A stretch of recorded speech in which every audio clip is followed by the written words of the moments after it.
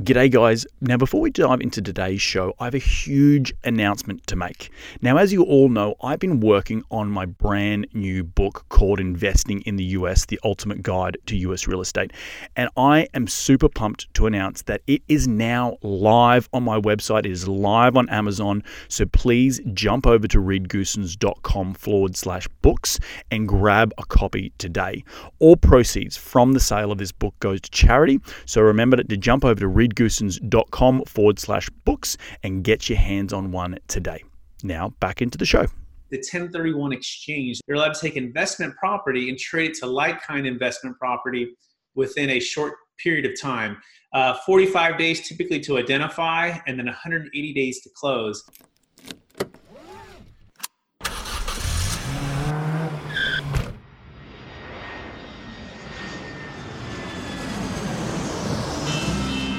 Welcome to Investing in the US, an Aussie's Guide to US Real Estate, a podcast for international investors and real estate entrepreneurs looking to break into the US market.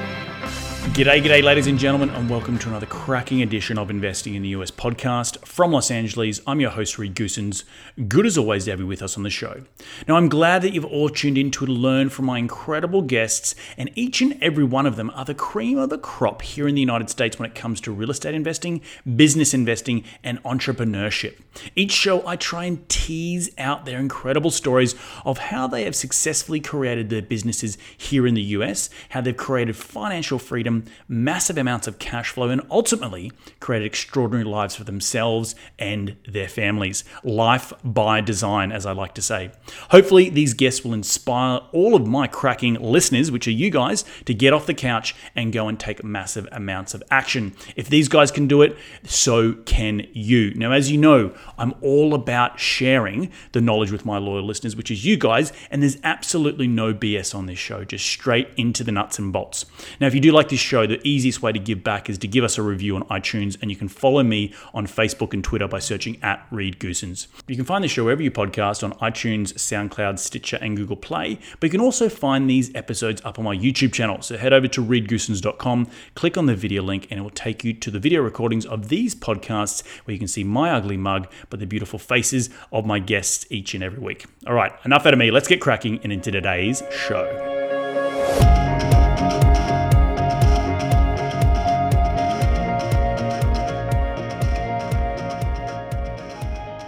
Today on the show, I have the pleasure of speaking with Brett Swartz. Brett is the CEO of Capital Gains Tax Solutions, and every year he helps hundreds of their high net worth clients to solve capital gains tax deferral limitations.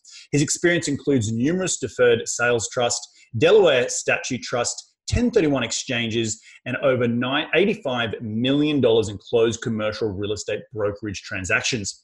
He's also an active real estate broker and investor with experience in multifamily, senior housing, retail, medical office, and mixed-use properties. To top it all off, he is a licensed California broker. So I'm really pumped and excited to have him on the show. But enough of me, let's get him out here. G'day, Brett. Welcome to the show. How you doing today, mate? I'm doing well, Reed. Thank you so much to be a guest on your show here. I really appreciate it. Hey man, my pleasure. We was talking a little bit in the green room before we press record here, and you've got some pretty interesting things and tricks up your sleeve for those people who are interested in the world of 1031s, and we'll get into that, and I'll talk a little bit about my experience coming from Australia, where we don't actually have 1031s exchanges in Aussie, and I think the US is one of the only Western countries that has this ability. But before we do, can you rewind the clock and tell me how you made your first ever dollar as a kid? Yeah, so I grew up in the Bay Area, Mission, San Jose, Fremont area, and kind of learned the real estate business, construction business from my father, who was a contractor, general contractor. He could build a house from the ground up, and so in the Mission Hills there, he would hire us, and basically for the summer that was our job. Now he'd pay us a small amount, but we would move bricks. He would hammer nails. My brother was old enough to drive the Bobcat, and I would just watch him drive that. I was 2 years younger than him, and so that was I'd say my first dollar. My second dollar, I would say, on the first kind of official job was at Costco. I worked there for my first summer back from college, and I was able to work hard and learn learn the value of every day working, right, or somewhere new. Right. That's awesome, man. So you came through the tools and cruising around on the Bobcat. Any forklift action going on in there?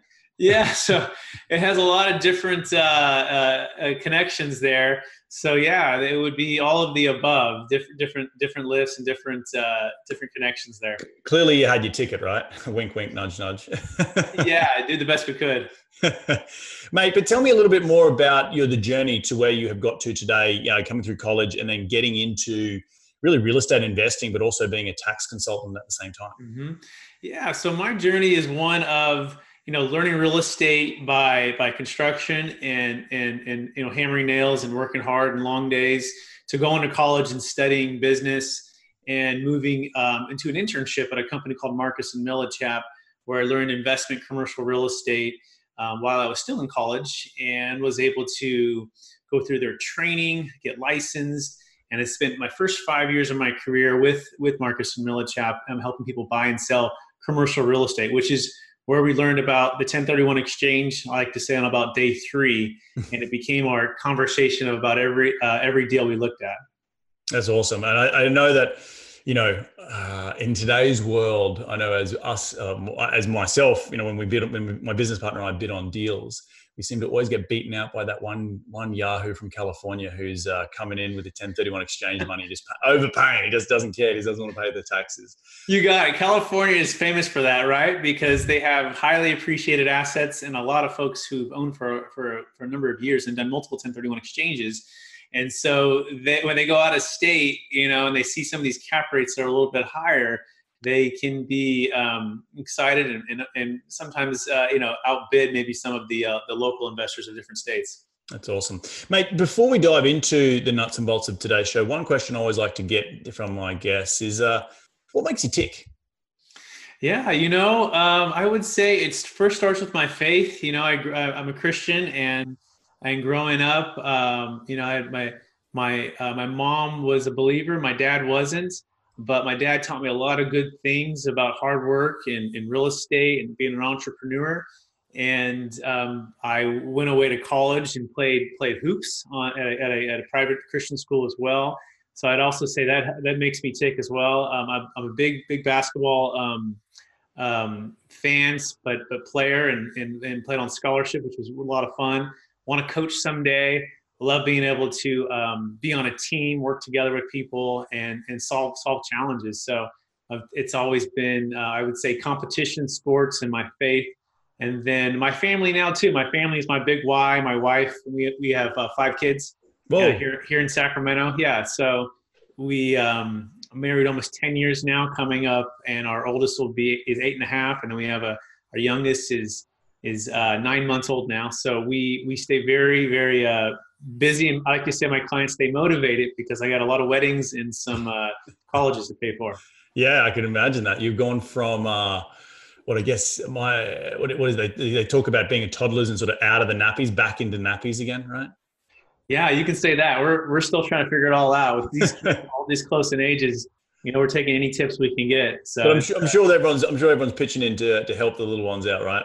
Yeah, we're very fortunate. We have family nearby who helps a lot, and it does take a village to help raise kids. And the more help and support you have, if we didn't have that, it'd be tough to have probably more than 2, given our schedules and what's happening in our lives. So awesome, man. Well, look, the whole reason we've got you on today's show is to talk a little bit about 1031 exchanges. I guess where we could start off with is maybe you want to define for those listeners who may not understand purely what a 1031 exchange is. Absolutely. So first of all, my company is called Capital Gains Tax Solutions, and we like to say solutions plural because we really want to provide the client with options and figure out or help them figure out what might be the best option for them. And so the first option that most of your listeners probably know of is the 1031 exchange. You're allowed to take investment property and trade it to like-kind investment property within a short period of time. 45 days typically to identify, and then 180 days to close. Now, the key components of this is equal or greater value. So let's say you sold a building for $5 million and you need to buy something at least $5 million or greater. Let's say you had a couple million in debt. You're going to need to have debt on that next property as well. So as long as you can find a deal and it makes sense, 1031s are great. We really we help clients do those too as well, being a commercial broker here in California. It's just harder to do it these days with the prices the way they're at. Right. No, and a 1031 exchange is also very interesting that it's a tax deferment, and you can keep rolling it over. And when I first moved to the United States to learn about 1031 exchanges and to teach other international investors about the benefits of doing that, everyone, particularly back from Australia and even in Europe, which other Western countries, they just don't have that. And it's quite unique to the US and what makes growing wealth and long-term wealth really quite, an awesome opportunity to come here and buy real estate. So as we spoke about earlier, there's California crazy people coming over to Texas or in the Midwest and overpaying, but the fact is they can just keep rolling the profits over, and in 10 years' time they'll do the same thing. So really, really interesting. I want to talk to you a little bit about the deferred sales trust and what that is and how that differs from a 1031 exchange. Yeah, so a deferred sales trust is a manufactured installment sale.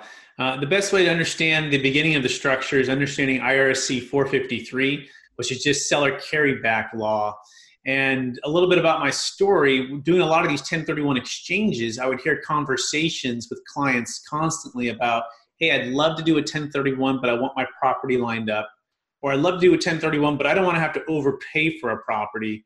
Or oh no, I ran out of time, or my identification period is over, and now I'm trapped to buy something that I don't necessarily want to buy. It was my second or third choice. And so with all these conversations over the years, we actually had a gentleman come in who runs the estate planning team, who's now my business partner, and he came into Marcus & Millichap and he spoke on this strategy called a deferred sales trust. And so at the heart of it, it's just an installment sale. And where if I came to Reed and say, hey, Reed, I want to buy your $10 million property, would you carry back a note? And in a traditional installment sale, you could say, sure. And let's say I gave you $2 million down, you carry a note for $8 million. In that scenario, you've received what's called $2 million in actual receipt. And you're going to owe tax on that money that you received. But on that carryback, you become the lender. It's $8 million. You're in what's called a deferral state. So that is a traditional seller carryback. Most people know about that. We like to say that deferred sales trust is a manufactured installment sale, and that instead of selling it to me, Reed, directly, we're going to have this trust come in right before close of escrow, right before the buyer pays the $10 million. And actually, you're going to, if you decide to use the deferred sales trust, you'll sell it to the trust for $10 million in exchange for a 0 down payment note. And immediately turn around and sell it to that buyer who was already lined up. So in that scenario, the trust bought it for $10 million, Reed, and sold it for $10 million. So if you buy and sell for the same price, your tax liability in that given year is 0. Interesting. And that carryback note that you've received, you're in a tax deferral, is $10 million that's owed to you. Now the buyer takes title the same way he would have. So he's free and clear. He's the same way he would have if you would have did a 1031 exchange.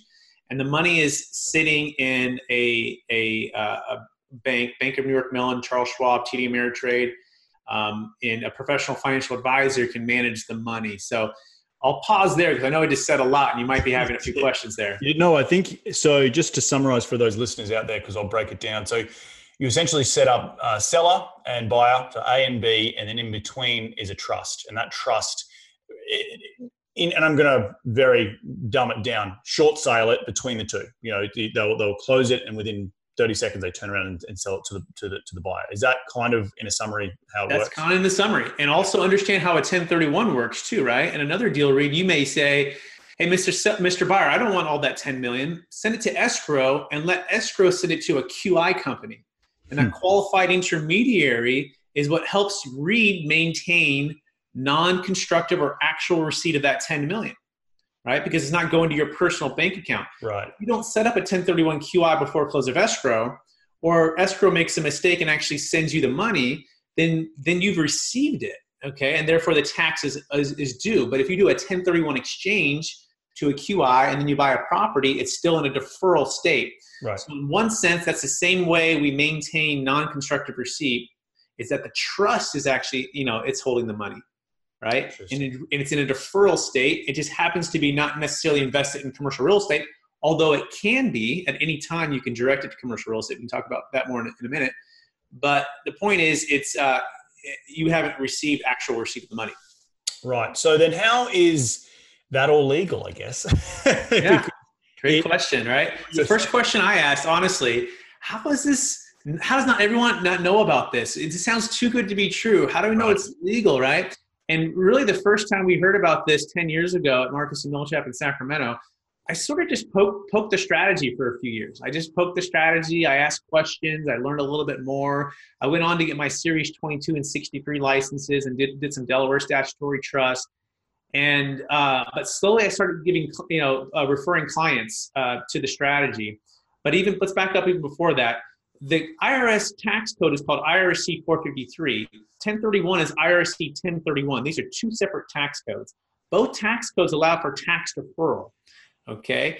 The 1031 really didn't become popular until about the 80s, right? When the Starker Exchange changed some things, and then it became really popular in the 90s. And now everyone knows the 1031 exchange. Now, the installment sale goes back to the 1920s, and most people know installment sale. But again, most people won't do a traditional installment sale because it only delays the payment typically for 3 to 5 years. Then the buyer will refinance, add some value, and then you're stuck the same way you were before, except you can't do a 1031 at that point. So in most circumstances, people will opt out of doing a seller carryback and they'll just opt to a 1031 exchange. We like to say that the deferred sales trust is kind of a hybrid between the two, and it solves some of those things. But back to why, it's the legal part, it's 1920s tax law. And the next question you should ask if anyone ever brings you a new tax strategy is, how long have you guys been doing this strategy, right? Are you asking me to do something new and you're going to test it out me? And the answer is no. We've been doing it for over 23 years. And who's we? Well, the estate planning team, it's about 1,100 professionals across the U.S. That includes tax attorneys, CPAs, national law firms, QI companies, escrow companies, financial advisors. And we've had this reviewed by some of the top legal minds across the U.S. The next question you should ask is, well, how many times have you been audited by the IRS? Or is it court tested? Yeah, is it court tested, right? And so the answer is 14 times. There's been 14 audits. In fact, 13 of them were random audits, of which the largest deal was over $100 million, and that was an audit. Those were all no change audits, not one single issue. The 14th audit was kind of a formal review. It wasn't a particular deal, but it was more a review of the entire structure, the tax attorney, the founder of the estate planning team, and talking with clients, kind of a general review. And the same thing, not one single issue. That was back in 2008. And so we've been tested and tried by the IRS, but really what they say is just an installment sale. And you guys are just being creative on how you're applying the strategy, but you're not doing anything that's outside of the traditional tax law. The next question people often ask is, well, how do I know my funds are protected? How do I know this trustee? That's my role, by the way, in this transaction is education, but also being a third-party trustee. Part of this transaction, you have to maintain non-constructive receipt, right? Mm-hmm. And it also needs to be arm's length, meaning it can't be Reed's sister, brother, cousin who's being the trustee. It has to be a third-party trustee who's in it for business purpose, who can make a profit. So there's certain tests that the IRS will ask of every kind of transaction. As long as you hit those tests and you pass those tests, you'll do fine. And that's what we've been able to do for 23 years. There's been over 2,000 trusts closed. I mean, and you name it, self-storage facilities, apartment complexes, high-end primary homes, businesses, dentists, veterinarians, basically about anything you can think of. The Deferred Sales Trust has helped to defer the taxes. So that's a lot there too. So I'm going to pause again. Yeah. There's a lot there. So just rewinding. So in terms of it's stated in the tax code, it is a special way of closing on a deferment through the trust taking note. Is that correct? I've summarized that of the money or the property to then sell it on to the third party buyer, correct? Yes. And then so how, I noticed in your show notes, how does someone would benefit if I had just a single family house that I've been living in and I want to roll it into commercial real estate? Great question. This is one of the ones we're most excited about because you may or may not know, but there's a 121 exclusion where if you've lived in a house 2 of the last 5 years and you're single, you have $250,000 exempt from your gain. If You're married, it's $500,000. So let's just say you bought a house 20 years ago for $500,000. You could sell it today for $1 million. If you're married, you walk away tax-free. It's one of the better tax incentives to own primary homes. However, anything above and beyond that is what's considered capital gains tax, right? So if you're in California, for example, you're looking at state of 20%, federal of 20%, state of 13.3, and then the Medicare tax, you're looking at about another 3.8. It's about 37%, okay? So anything above and beyond that would be wiped out at 37%. So enter the deferred sales trust. Because it's an installment sale, it's not a 1031 exchange, we can do an installment sale for that transaction. Whereas a 1031 exchange does not work for your primary home. It only works for investment property. So I'll give you an example.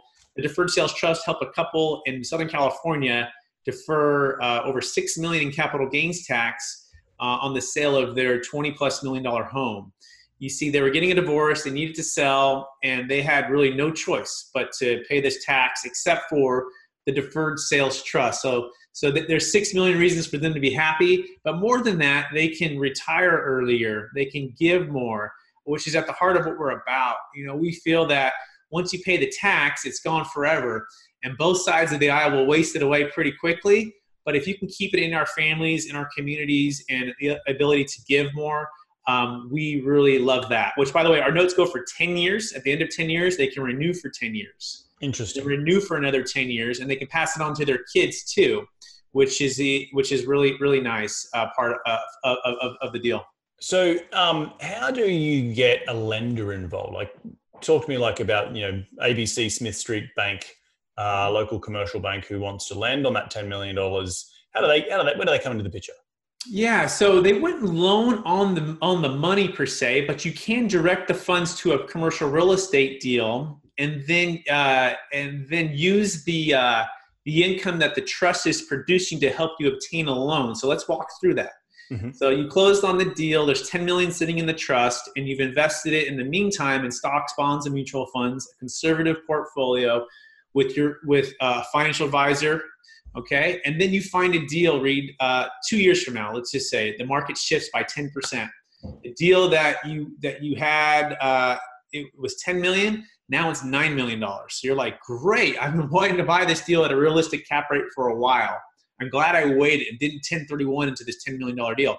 You can direct up to $8 million from the deferred sales trust and partner with your trust to purchase that property.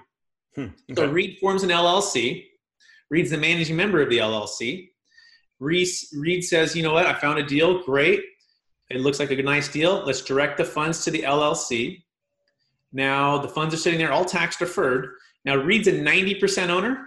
The trust is a 10% owner. Yep. Even though the trust may have put up 100% of the down payment. Interesting. You get a loan on that deal, right? And you buy that property the same way you would have, except you're partnering with the trust is the only difference there. You sell the deal, what happens? Well, it's a 90-10 split on the profits. Now there's a preferred return that's going to pay back to the trust based upon the note. Most of our notes are set up at 8%. Okay, and after fees, they pay about 6.5%. But it's your money, right? Once it goes back into the trust, then it can fund you. But the key is we're not doing a 1031 exchange, right? We're doing a deferred sales trust. Therefore, we don't have to identify within 45 days. We don't have to close within 180 days. It's sort of like a SEP IRA where you have a custodian who's directing funds based upon investments. So as long as it's an investment property, we can direct the funds in and out of the trust. Interesting. No, so that's, and just to walk through that again, is that, so even in the scenario, in the event where someone sells their asset and they have a bunch of money, you could turn around and essentially identify asset number 2 within a week, right? And go to a bank and say, hey, I want to get leverage. This trust is providing all the equity. It's going to be 90-10. I'm going to be the owner, blah, blah, blah. And off you go. Correct? Correct. Exactly. Just like a silent partner, right? Right. You're a silent partner who's a 10% owner with the preferred return, but they're putting up 100% of the down payment. Which is like any syndication. Any syndication too, right? So you can also diversify. A 1031, you're typically trading from one property to one other property. Yep. And it's one location to another location. It's one asset type to maybe one asset type. But they talked about the 8 million to the 10 million. You can do 8 different syndications, right? With 1 million to this syndication and 8 others in different states and different product types. That's part of my passion is helping people get cash flow and passive in what they're doing. And part of that is diversifying different product types. So senior housing, conventional multifamily, mixed use, medical office, I think it's good to be diversified within different product types and also different syndication groups, as long as you believe in the real estate and you trust the sponsor, they have a track record, versus just doing it all on your own on one deal, right? Where all the liabilities on you. So it's a nice flexible solution for clients who are looking for more than just the 1031. Yeah, and you bring up a very good point, because I'm in the business of syndication. I am an operator myself. So as an operator, can I accept these DSTs? I should say? Correct. Exactly. So as a commercial real estate syndicator, you're trying to add value to your partners, right, on deals, and you're trying to attract new capital. And so we have found our best strategic partners who are commercial real estate syndicators use this as their number one tool to help everybody out. So if I'm, for example, we're doing a deal right now in Palo Alto, a gentleman selling his $14 million home. He bought it for $6 million. Part of what he wants to do is invest into commercial real estate deals, right? Well, he's stuck in his primary home. All the capital is there. Well, now he can move to the deferred sales trust, defer all the tax, and then he can direct it immediately to like a REIT deal, right? Up to 80% of the funds, all tax deferred, and start receiving that cash flow from that deal. So you're not only attracting people who are in commercial real estate deals, and as you probably know as a syndicator, you probably don't set up your deals where someone can 1031 into it, because it's very complicated. It is. Most syndicators, they just attract new money, non-1031 money, and then what do? They add value, and then they pay out each individual their own, and they pay their own tax, and they go on to the next one. The beauty about the deferred sales trust is they can actually sever a partnership deal, and it can also defer taxes on the sale of carried interest. So you may have some carried interest in your deal REIT, right? And so that's taxable as capital gains tax if it's a year or greater. I think most of the time, actually, it always is. But for your portion, you can do your own individual deferred sales trust, and you can still have everyone else pay their tax. That's no problem. But let's just say a couple of them will actually want to do a deferred sales trust. They could, and the other couple could just pay their tax. So it's customizable, and it breaks up the partnership. But on the back end, they're happier, right? Because they have a greater return. And then they also have more money to invest with you for the next deal. So it helps you to raise funds and then keep more funds for the next deal. That's really interesting. And I'm very surprised, after all the years of going to real estate seminars, I've never heard of this. And I don't know what your thoughts are on that. Has it been the best kept secret since sliced bread? I think so. And this is where I started my business. Now, people have been out there talking about the deferred sales trust for a while. But what I've tried to focus on is education and equipping my clients and strategic partners with understanding it versus selling it. And then just saying, how does the tool help you to grow your business and what you're trying to do? And then also just being in so many deals myself, I've had a chance to just see all of the challenges, with the 1031. I mean, we did a deal last year. It was 15 units. A gentleman sold us mobile home park. He owed $600,000 in capital gains tax. And we literally closed on day 180. I was representing both sides, and it was a very stressful situation. And the good news is we had a backup plan just in case it failed in the deferred sales trust, which is also what it is. If a 1031 fails, day 46 or day 21, we can save it.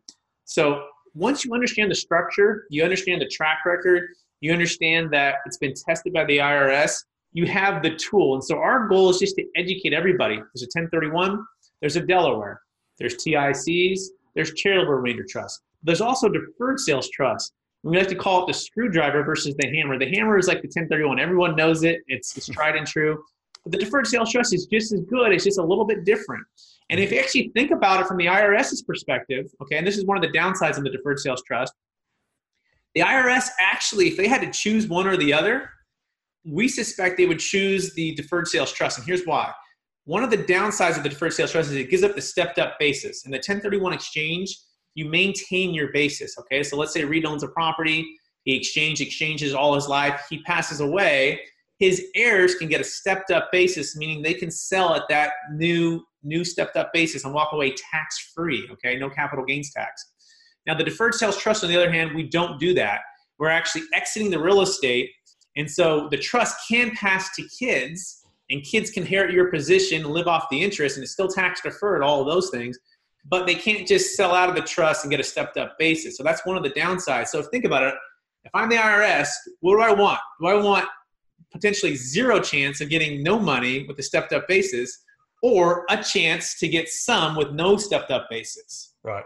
Interesting. That is very interesting. It's very complicated, but I can understand a lot of people out there probably scratching their heads going, what the hell is he talking about? But I think the biggest thing that everyone's going to take away is that there's other options out there besides 1031 exchanges. Mm-hmm. Now, the other question that comes up is timing.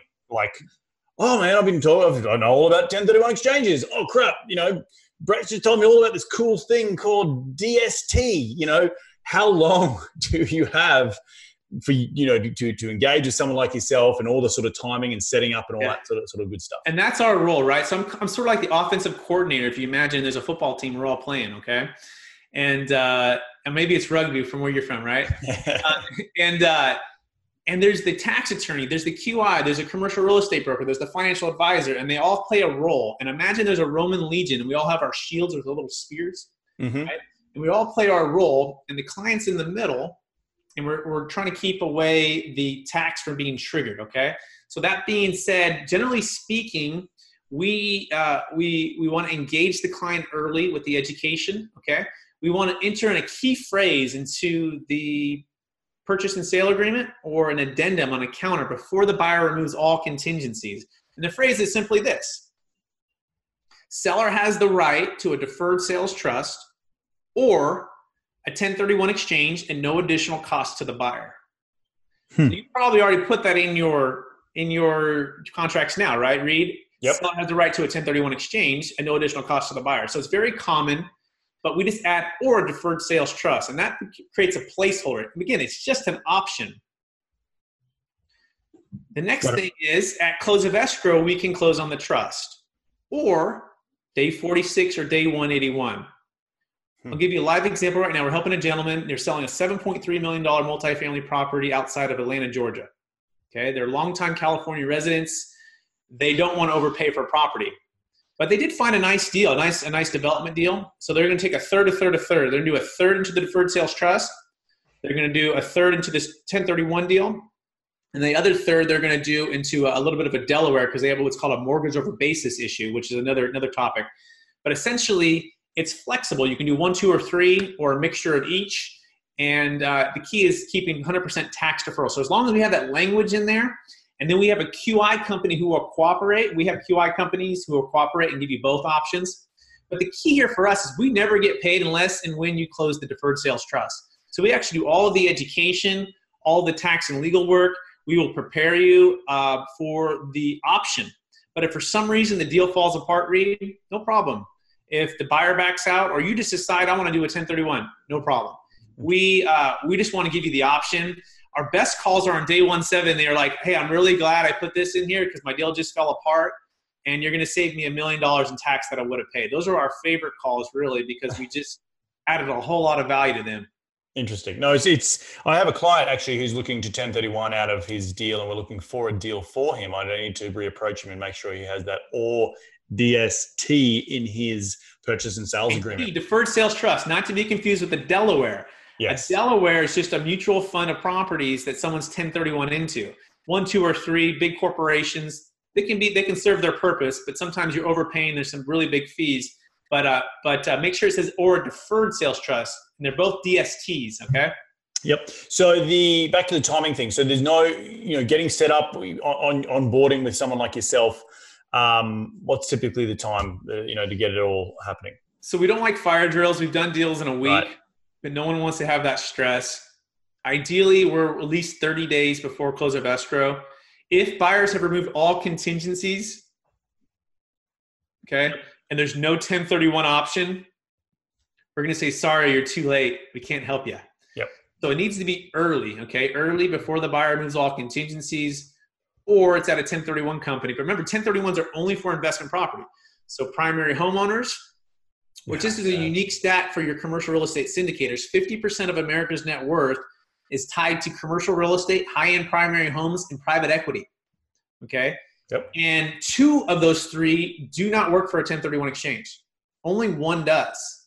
Okay? So as a syndicator, if you can attract high net worth primary homeowners or business owners, again, we work for businesses, okay, then they can sell, diversify, and invest in commercial real estate. It's a great tool. So earlier the better. Awesome. And how much is the what are we talking about? Fees, costs, all that sort of stuff? Yeah, what are the fees? So there's 3 sets of fees. The first set of fees to our tax attorneys, and when I say it's called Campbell Law. They're out of Kansas City, Missouri.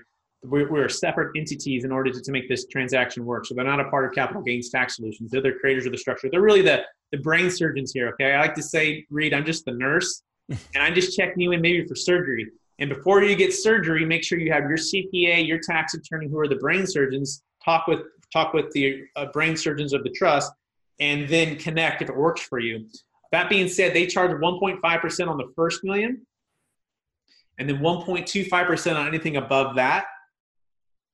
That includes the legal and tax structure and also audit defense for the life of the trust. That's paid out in one lump sum at the beginning, or paid one-time fee right at close of escrow. Yep, got right it. At close of the trust, as long as they're moving the funds into the trust. Remember, they only get paid if they close the trust. The second set of fees is a recurring ongoing fee. It happens at close of the trust. It's to my company as the trustee. It's 0.5%. So it's 50 basis points on the proceeds into the trust. Mm-hmm. And then once a year, it's going to pay that. The next fee is to our financial advisor. Typically, I'll say ours, it's any financial advisor. You can hire your own as long as they sign up with the estate planning team. But generally, they're going to charge somewhere around 1%. Got it. So we like to say is most of our notes earn 8%, and after fees, they net the client 6.5%, okay? Mm-hmm. But the first thing to understand is what is your tax liability? We always start there, and we have a deferred sales trust calculator. You can see a side-by-side comparison. But essentially, let's just say that one deal you were selling for $10 million, Reed, let's say your tax was $3.7 million, 37%. So that's a fee. So we always start with that. Hey, you can pay that fee and it's gone forever, or you can pay these incremental fees and hopefully out-earn what you would have paid. And we have the rule of 72, which kicks in, which says if I can earn 7% on any given amount over a 10-year period, that amount will double. So hypothetically, Reed, if you had 10 million in there and you let, after fees, it was earning 7, if you let it just compound in 10 years, that 10 million becomes 20 million. Right? So that's the idea. That's the same reason you do 1031 exchanges. Now, if you want to go into commercial real estate, it's the last part of the fees here, you can direct that 8 million out or 1 million out, whatever amount you direct out, the advisor is no longer managing that money, right? So, and just to clarify, when you direct out, you mean you've taken a portion of the DST, the money in that deferred sales trust, to go and buy something else, correct? Yeah, you direct it to an LLC, a brand new LLC that owns the entity. Reed's the managing member of, or another group has a deal, right? And it's still an investment and it's still tax deferred. Versus, I have to say, cashing out. But by the way, you can slowly cash out of the trust too and just pay the tax in the given year, which some clients will do. They'll just take small portions along the way and pay incremental tax, because the tax is deferred and it's owed once you take receipt of it. So it's flexible in that manner too. If you have a liquidity event or you need some money, now. But not when I buy or invest into a syndication. Well, right, because now you have to sell that deal first, get the cash back into the trust, and then cash out. So if you really want liquidity, we would encourage folks just to stay with their financial advisor, where they could, we call it trade plus 3. Within 4 days, a distribution of could be sent to you on the funds there. Yep. So finishing the thought on investing in commercial real estate, so I can direct those funds out. So pros and cons there. When I direct them out, I don't have to pay that 1% anymore, but the trustee fee doubles from 50 basis points to 1%. Got it. Okay. So you go from paying 1.5 to 1, and then if you want, and then the trustee must be able to make a profit. Okay, so to make a profit, there's an option agreement. It's just a little bit complex, but essentially they can buy an option agreement up front that wipes out 98% of the upside and gives that all back to you, Reed, the note holder. And that would be for a 5-year term, it's 0.75, and for a 10-year term, it's 1.5. All that being said, just go to my website, Capital Gains Tax Solutions, click on frequently asked questions, and our fees are all just laid out there for you. I think the other big thing here is also, and we'll summarize it at the end of the show, but where do people go to, obviously, your website to learn more? Maybe because I think I'm very much a visual guy, and I'm sure a lot of people listening out there want to see it on paper, right? They want to see arrows and all that sort of stuff. So 100%. Me too. You said you had a calculator. So is that all up on your website? Yeah, so we have lots of educational opportunities. So the first one is we like to always start people with is what's called our Deferred Sales Trust Freedom from Capital Gains Tax presentation, okay? And it walks through a lot of what we've talked about visually. It's totally free. Just email me and I'll send it to you. But it's going to talk about how it works, why it's legal, what's the situation facing the baby boomers with the $17 trillion of wealth that's transferring, what are the fees, all of those things, showing you how to go back into commercial real estate. So if you just send that to me, watch that for an hour, you're going to have a lot of the foundation. The next thing is our YouTube channel. So I try to take 3 to 5 minute videos and then just tackle, the most frequently asked questions. And so you can go to our YouTube channel. And then our Deferred Sales Trust Calculator, again, you answer 12 questions on your deal.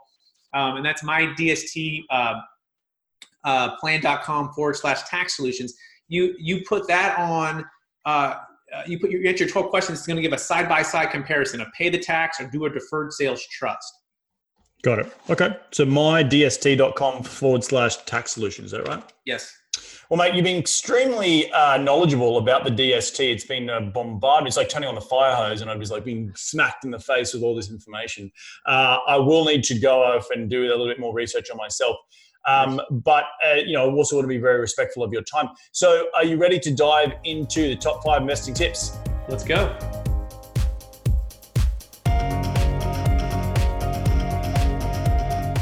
All right, mate, what is the daily habit you practice to keep on track towards your goals? Yeah, I'd say the daily, I read the Miracle Morning a few years ago, and I've tried to implement, prayer, meditation, writing down and seeing my goals. And then kind of more of the weekly ones, working out 5 days a week. That helps to take the stress away and help me to recharge. That would be, I would say, the most daily one besides church on the weekends. Awesome. Who is the most influential person in your career to date? So my business career, it's kind of a mix between, I have to say sports, the first thing. I had a couple key coaches, football coach and basketball coach. And that really helped propel my business career. One in particular was at Point Loma in San Diego. He played with Coach K at Army back in his college days. And he was just a phenomenal leader, full of energy and life, and just a tactician when it came to building a team and teaching the game of basketball. His name was Art Wilmore. The second one would have to be my first manager in college at Marcus and Millichap, Bob Hicks. He really believed in me, encouraged me. I always like to say I'm the tortoise, not the hare. I started, it takes me a while to get something, but once I get it, I move pretty quick with it. And he just always believed in me, even when the market just took a dive. I mean, I started in 2007 when I graduated, really, and then the market, fell off a cliff, and I still stuck in it, and I just learned so much, and he believed in me and helped and coached me along. So I'd have to give him that credit. Awesome. What is the most influential tool in your real estate business today, whether it be software or hardware related? Yeah, I would say my CRM, right? So I use HubSpot as a way to communicate and to streamline really everything that I do constantly with my team and myself. With templates, with snippets, with tracking and emails. I mean, it's just really just a nice tool that I use every day. Awesome, man. In one sentence, what has been the biggest failure in your career to date, and what did you learn from that failure? Wow. So I have to say the biggest failure would be, my first, people see success, and they see, when someone's succeeding now in a high market after being in the business for 13 years. But the biggest failure was probably the first 5 years when things were just, hit the fan, and I literally was making next to zero on some years. And a lot of the family was saying, what are you doing? Go get a real job. You have a baby on the way, how are you going to afford healthcare? We were living with my brother in his condo. And this is in Rockland. It was my wife and I and child. My wife always believed in what we were doing. And I just had a passion for commercial real estate, for the competition. I just loved the business, and I just stuck in it. But I guess I would say, in one sense, it was a failure because I didn't necessarily produce the income that we wanted those first few years. But I was working Cheesecake Factory on the side. I was working basketball tournaments, whatever it took to keep her home with our baby daughter at the time. And it was part of the journey. So I don't know. I guess that would be the hardest one that I say we went through. But never giving up, it sounds like. Yeah, it was a lot. It was a lot. That's awesome, man. Yeah. Well, look, Brett, where can people reach you to continue the conversation? There's a lot of information in today's show. Can you just reiterate or restate those websites? Absolutely. So, Bigger Pockets, LinkedIn, YouTube are the main ones. You can search Capital Gains Tax Solutions. And then you can just go to our website, capitalgainstaxsolutions.com. And you can book a free consultation with me personally. You can get access to the free webinar and our other tools on the Deferred Sales Trust.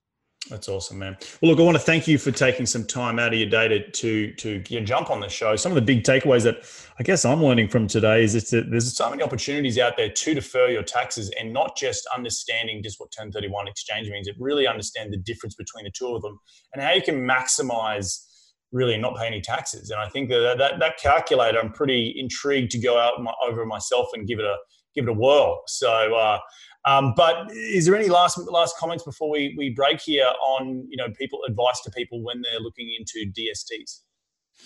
Yeah, we just have a saying around here. It goes like this: most of our clients like to pay this tax the second day to never. So just develop your plan and your contingency plan for a failed 1031 or a backup plan. And imagine not knowing about the 1031 exchange. Imagine it was 1980s, 90s, and you were just kind of hearing about it and you were kind of skeptical of it and you weren't sure and would it work. But then you learned it, and then all of a sudden you felt empowered to build your wealth and defer taxes and buy more property. Well, we want to help you feel comfortable with that and empower you with the tool so you can use it to create and preserve more wealth, serve your clients, or help your business partners. So that's what we're all about. Awesome, man. Well, look, thank you so much for jumping on the show today. Enjoy the rest of your week, and we'll catch up soon. Thanks, Reed. My pleasure. Well, there you have another cracking episode jam-packed with some really incredible advice and actionable steps to go out and really understand the differences between 1031 and DSTs. If you do have any questions for Brett, please do jump over on his website, and all the links from today's show will be up on the show notes at my website at reedgoosens.com. Make sure you hit up Brett if you are in a situation that you're trying to determine if 1031 or a DST will work for you. I want to thank you again for taking some time out of your day to tune in to continue to grow your financial IQ, because that is what we're all about here on this show. And we're going to do it all next. We're going to do it all again next week, I should say. So be bold, be brave, and remember, go give life a crack.